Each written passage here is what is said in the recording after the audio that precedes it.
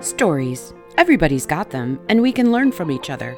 History can be traced through letters and writings, but the one thing that has remained throughout the generations is the oral tradition. Oral history is one attempt to pass along the stories, tales, musings, and remembrances of one family for the benefit of listeners for generations to come. Join us now for this episode of Oral History with Jeff Silkowski. We are at episode 12, a full dozen episodes, and we're actually in part 3 of the adoption years and the story of our bringing home our sweet little girl, Alexa Joy Ligaya Zilkowski. And we left off last time with where we were on Christmas Eve. We had met the birth family, we had met Crystal, we had met Grandma, Riss and the girls had kind of gotten together, and I had spent some time away from them to give them a little bit of space to kind of talk, and Crystal was much more talkative when I wasn't around. So we get to Christmas Eve. Now in Ohio, the law states that a birth mom cannot sign the surrender papers until 72 hours after the child is born. So Alexa was born on the 21st at about 8:30, so it was going to be Christmas Eve at about 8:30. Well, by 4:30 that afternoon, Crystal had needed to get out of the hospital. She wanted to be discharged. She wanted to go home and get Christmas ready for her 3 other kids. And Grandma Cheryl had left, and now it's 4:30, and Crystal is gone, and we're alone with our baby, Alexa, kind of waiting for 8:30 or sometime thereafter to kind of roll around. So I'll let Riss pick up the story here. Well, the social worker had said she would go wherever she needed to bring the paperwork. So they decided that the girls were all going to be at Grandma Cheryl's house. So she said, great, meet you there at 8:30 and we'll do this. So Jeff and I are now, I've been spending most of the time in Crystal's room, but since she was discharged, we went to the nursery, and all the nurses were great. I have to do a shout out for OSU Medical Center. They are very adoption friendly, and they were just wonderful to us. They gave us there was half the nursery, there was an area where there weren't any babies in there, but they had, places they could store stuff. They had a couple chairs. There was a rocking chair. That's where we spent the next 4 hours or so, 4 or 5 hours. And we talked a little bit, I remember, but they just let us keep Alexa with us. But there was that thing that we didn't even talk about, that what do we do if Crystal changes her mind and doesn't sign the paperwork? We didn't even talk about it. There were long pregnant pauses in our time together. Totally where we just silent in there. We just finally couldn't even talk. And at one point, I remember one of the nurses, Jeff, was holding Alexa, and I was sitting there staring, and she asked me if I was okay, and she put her hand on my shoulder, and I started to cry and said, I just want my mom. And so she gave me a tissue to blow my nose and a glass of water, and I was better. But, there was just so much emotion there. And I know I did a lot of praying, and I'm pretty sure Jeff did too, during that time. And so, the time just goes, and the clock hands were going so slowly, but I knew it was past time that they were meeting, and just didn't know how long it was going to take. And I don't even know what time it was, but I heard a door open, and then I heard heels clicking on the floor, and nurses don't wear heels. So I knew it was probably the social worker. So I turned around and looked, and she had a big, huge smile on her face. And she held up the paperwork and she said, congratulations, your parents. And I immediately went into mama bear mode and said, okay, get these things off my baby. We're going home. You should have seen it. I mean, I watched a transformation happen in a matter of a millisecond, and my wife was ready to be a mom in a heartbeat. It was agonizing. Yeah. Those few hours were agonizing. I can't describe it for anyone. I think, because of my background, I think like a filmmaker, and I could tell you that I watched that clock tick 1 second about every 10, and you could just hear it echoing and the clock in the room. And again, we just couldn't speak. There was nothing to be said. And there was nothing for us to do. Yeah. We just had to wait. But, so all was well. They took, the tags off her. Yeah. Basically, yeah. So you can't leave with somebody who's not yours. And got her dressed and ready to go. And then they had to walk us down. So they put her in a little rolling thing. And so we walked down. And by now, it's, 10:30 at night? Yeah. 10 o'clock Christmas at night. Eve. Christmas Snow Eve. lightly There's falling. Nobody there. It was freezing. It was so frigid outside.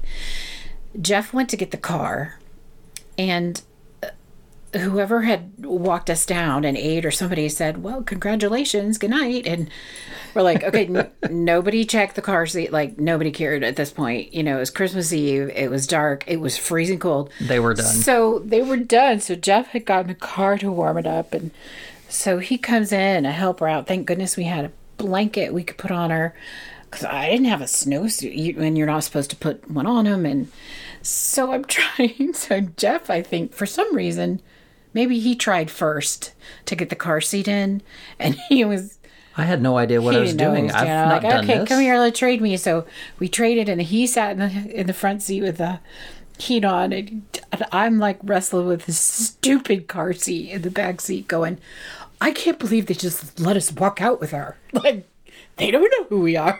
When you buy a car seat, or when you get a car seat, the straps are tight against the back. Oh, gosh. And we should have probably tested this and figured out how to release the straps and all of that, but we hadn't. Well, because again, we were operating on half a brain. Yeah, and they're going to tell you, they're going to make you take it out anyway. So just they'll help you do it. It'll be fine. Okay. So it was a struggle just to get her into the car seat.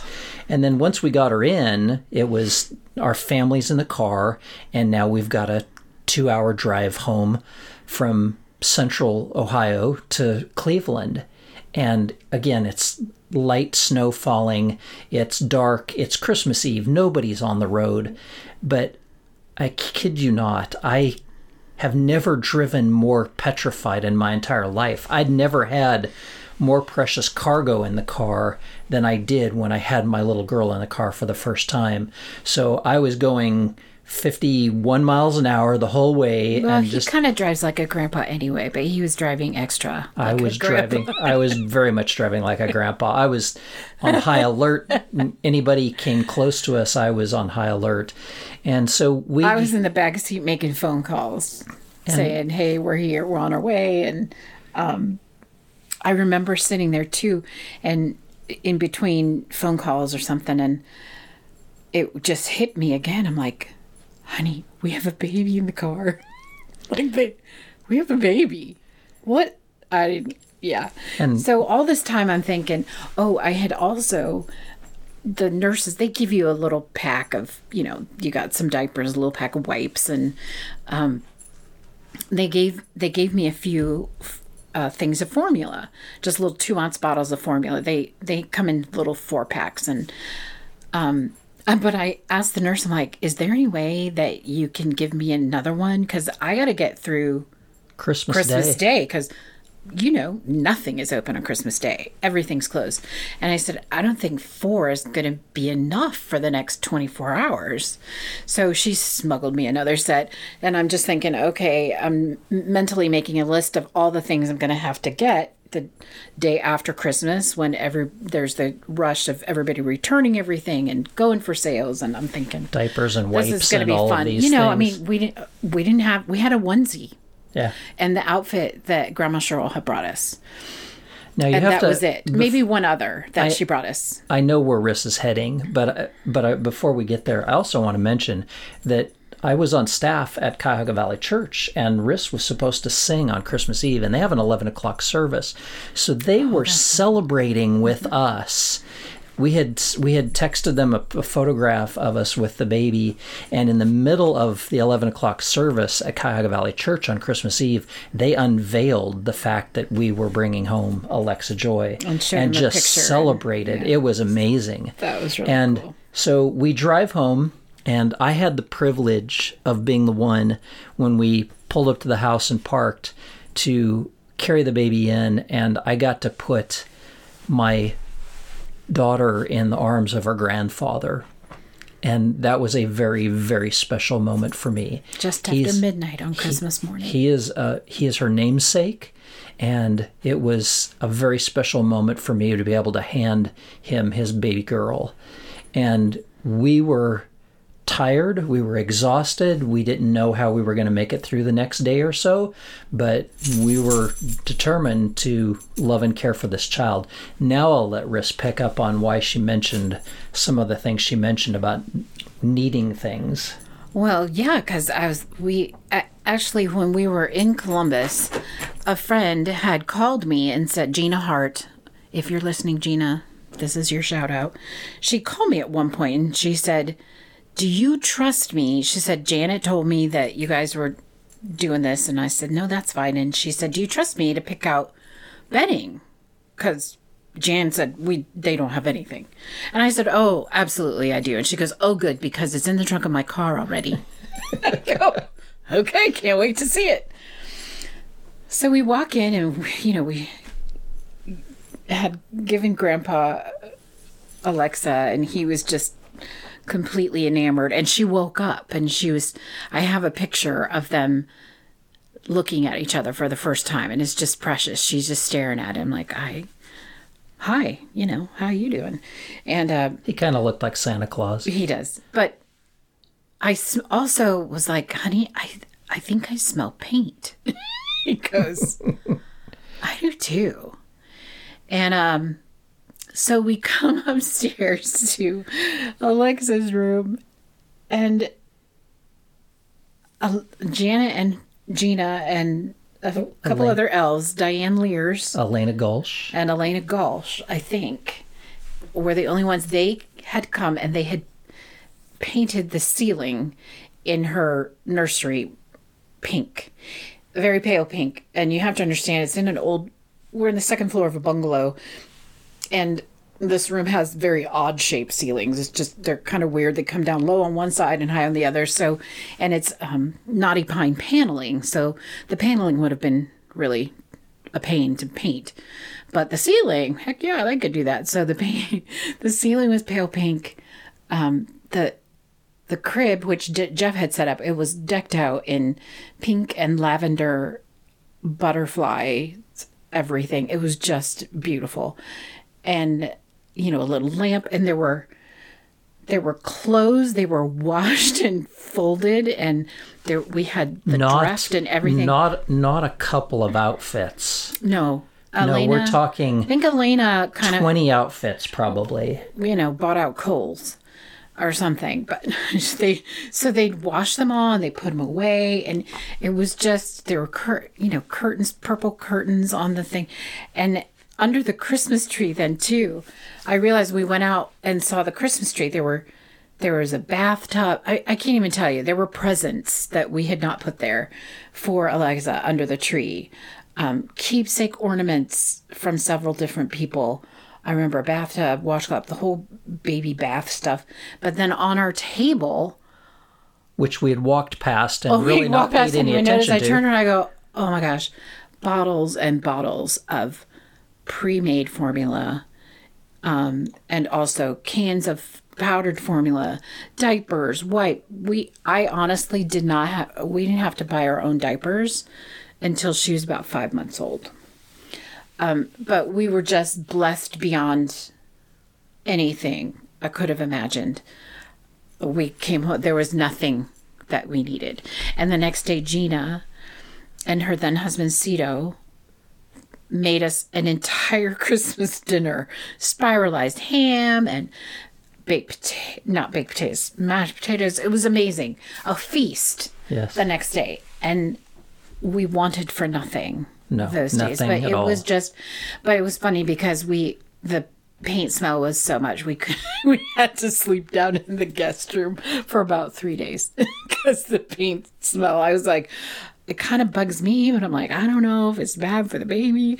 But it took me a while to come down enough to even be able to sleep, I think. So we just took our bassinet down to the guest room. And so we all were right next to where Grandpa was anyway, which is fine with him. And yeah, that first night was, I don't know, I kept, waking up to check and make sure she was breathing. But, and we've told this story a number of times. We've told it to people in its entirety. You've heard it kind of serialized a little bit, but we've often said that this is something, if we had taken this story to the Hallmark Movie Channel and presented it as a script, they would have looked at it and said, no, nobody is going to buy this. No one's going to believe that this is true, but it is. It's our life.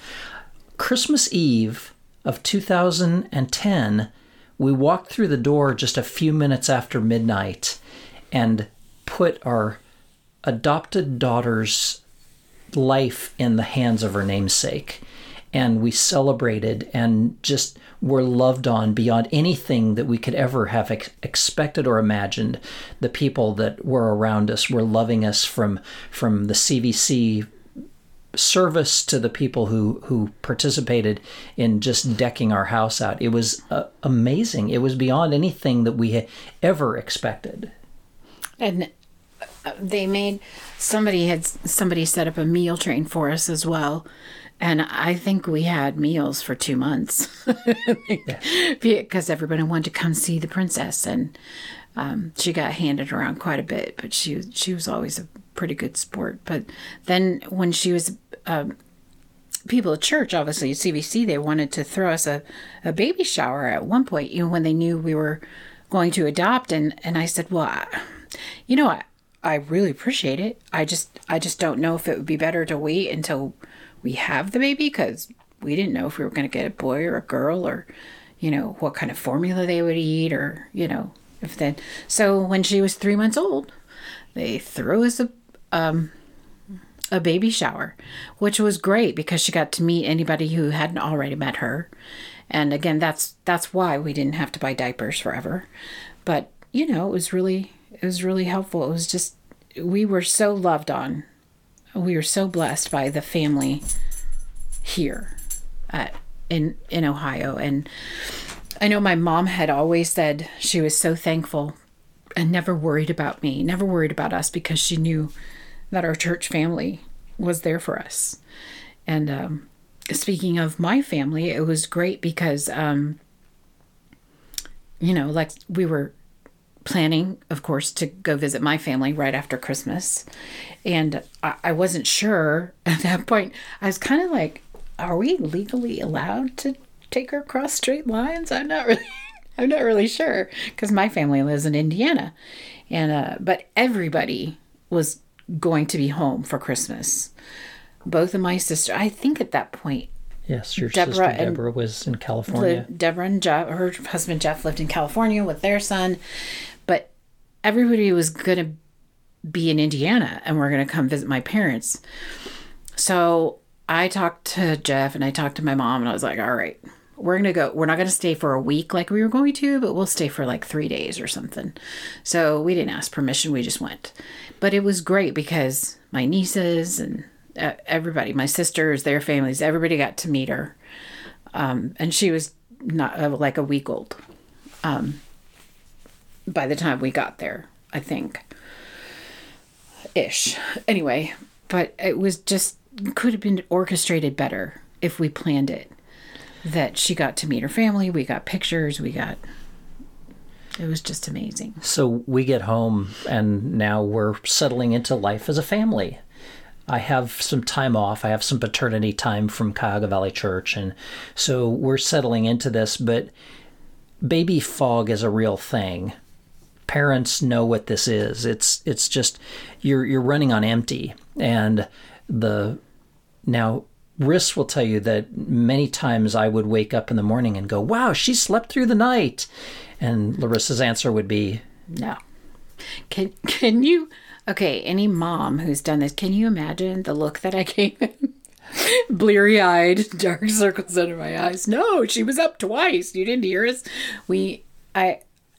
She slept in her room, but our room was right next to it. But I would hear her, so I would get up and I'd put the bottle in the bottle warmer, start that, come get her. Best invention ever, by the way. It really was. Krista Hilton, you were right. It was the absolute perfect thing. It could hold 2 bottles. Kept them cold. And then you had 2 little things of water that you measured, and you poured one in, put the bottle in, put the top on, and pushed the button, and it steamed it warm. It was amazing. And I would go get her. I would bring her in. I would change her diaper. I would go sit on the bed right next to Jeff and feed her. And then I would sit her up and I would burp her, and she's always been a champion burper. And then I would go and lay her back down to go to bed, and then I'd come back to bed. I do that twice every night. And I would miss it all. And he did not wake up. And I always thought that was so funny. I'm like, oh my gosh, no, she hasn't slept through the night yet.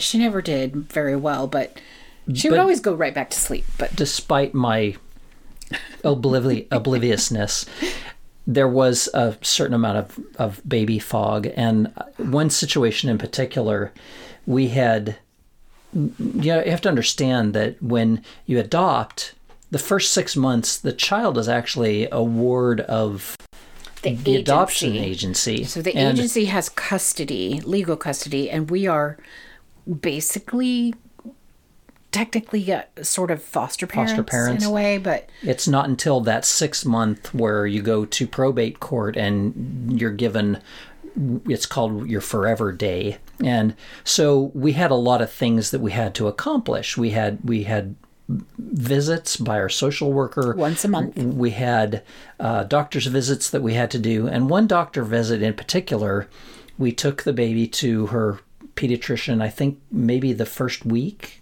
that we had her. Oh, she had to go.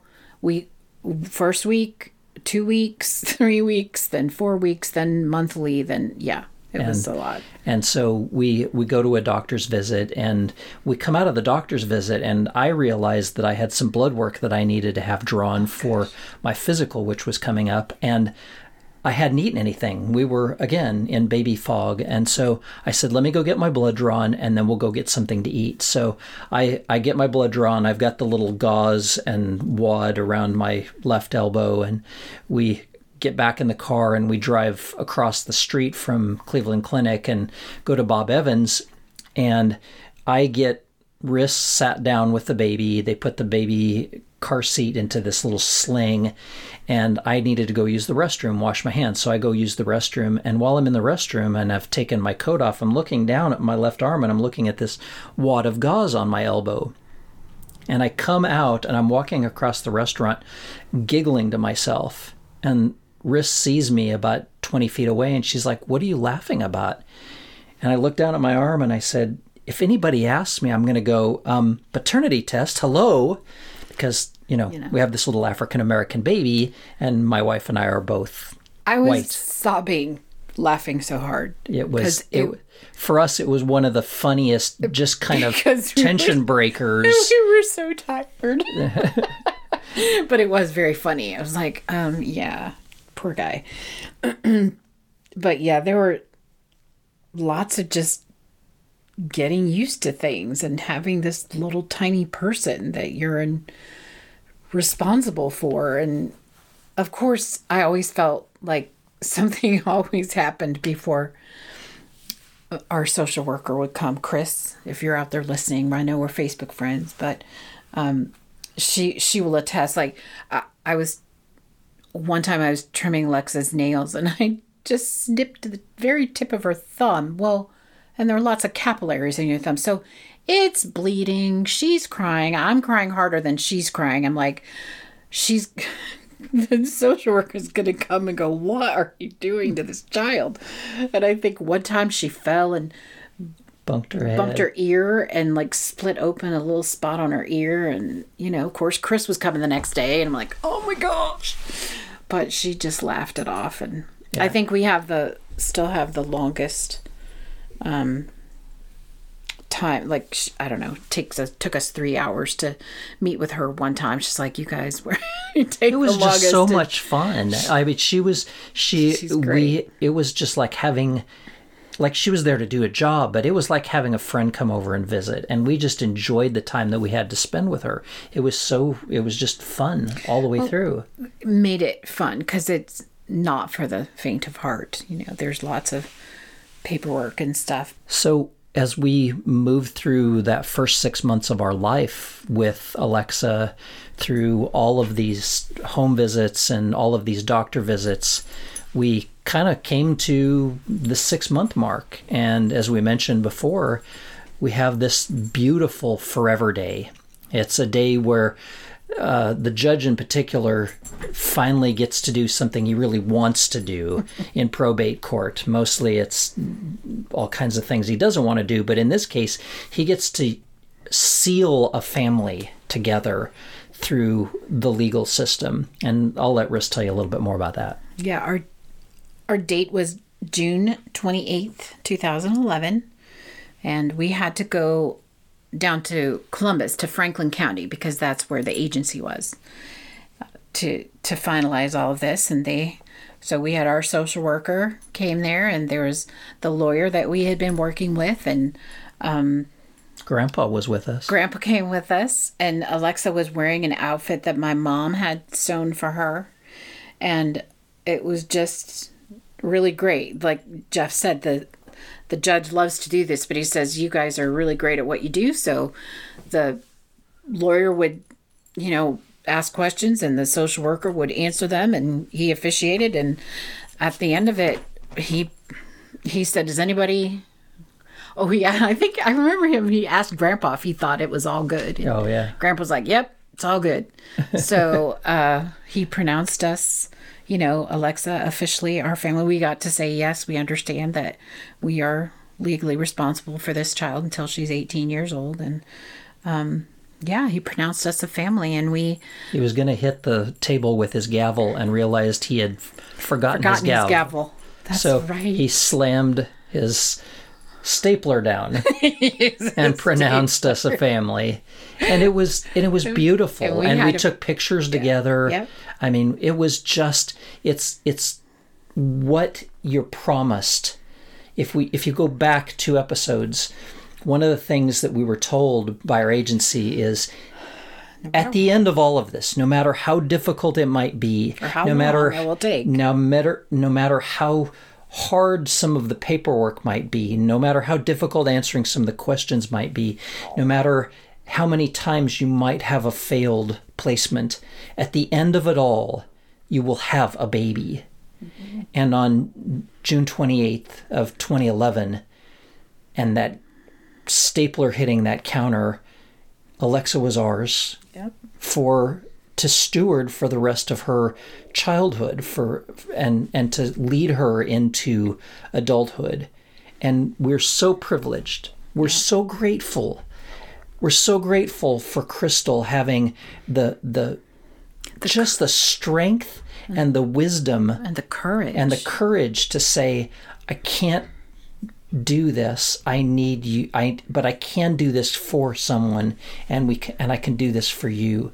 I'm so grateful for Grandma Cheryl saying, in a question that was asked of her by Crystal, are you still wanting to do this?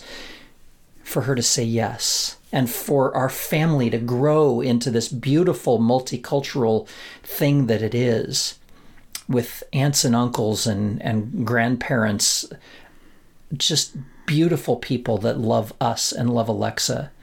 And this family, this church family that just loved us through everything, through difficulties and through hard times and through tears and through this amazing joy that we had bringing Alexa home. And I don't know what else to say. I don't think there is anything else to say. It's just been an amazing journey, and it just shows you how good God is.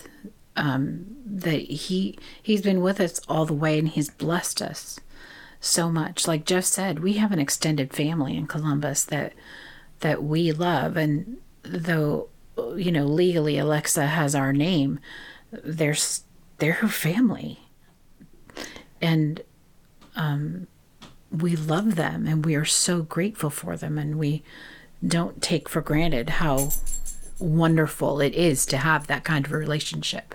And to have that open adoption, and just to be able to go through Alexa's life together with them. Well, and for her sake too. Yeah. To know who she comes from, and to know who she looks like, and to be able to sometimes go and spend time there and not stand out.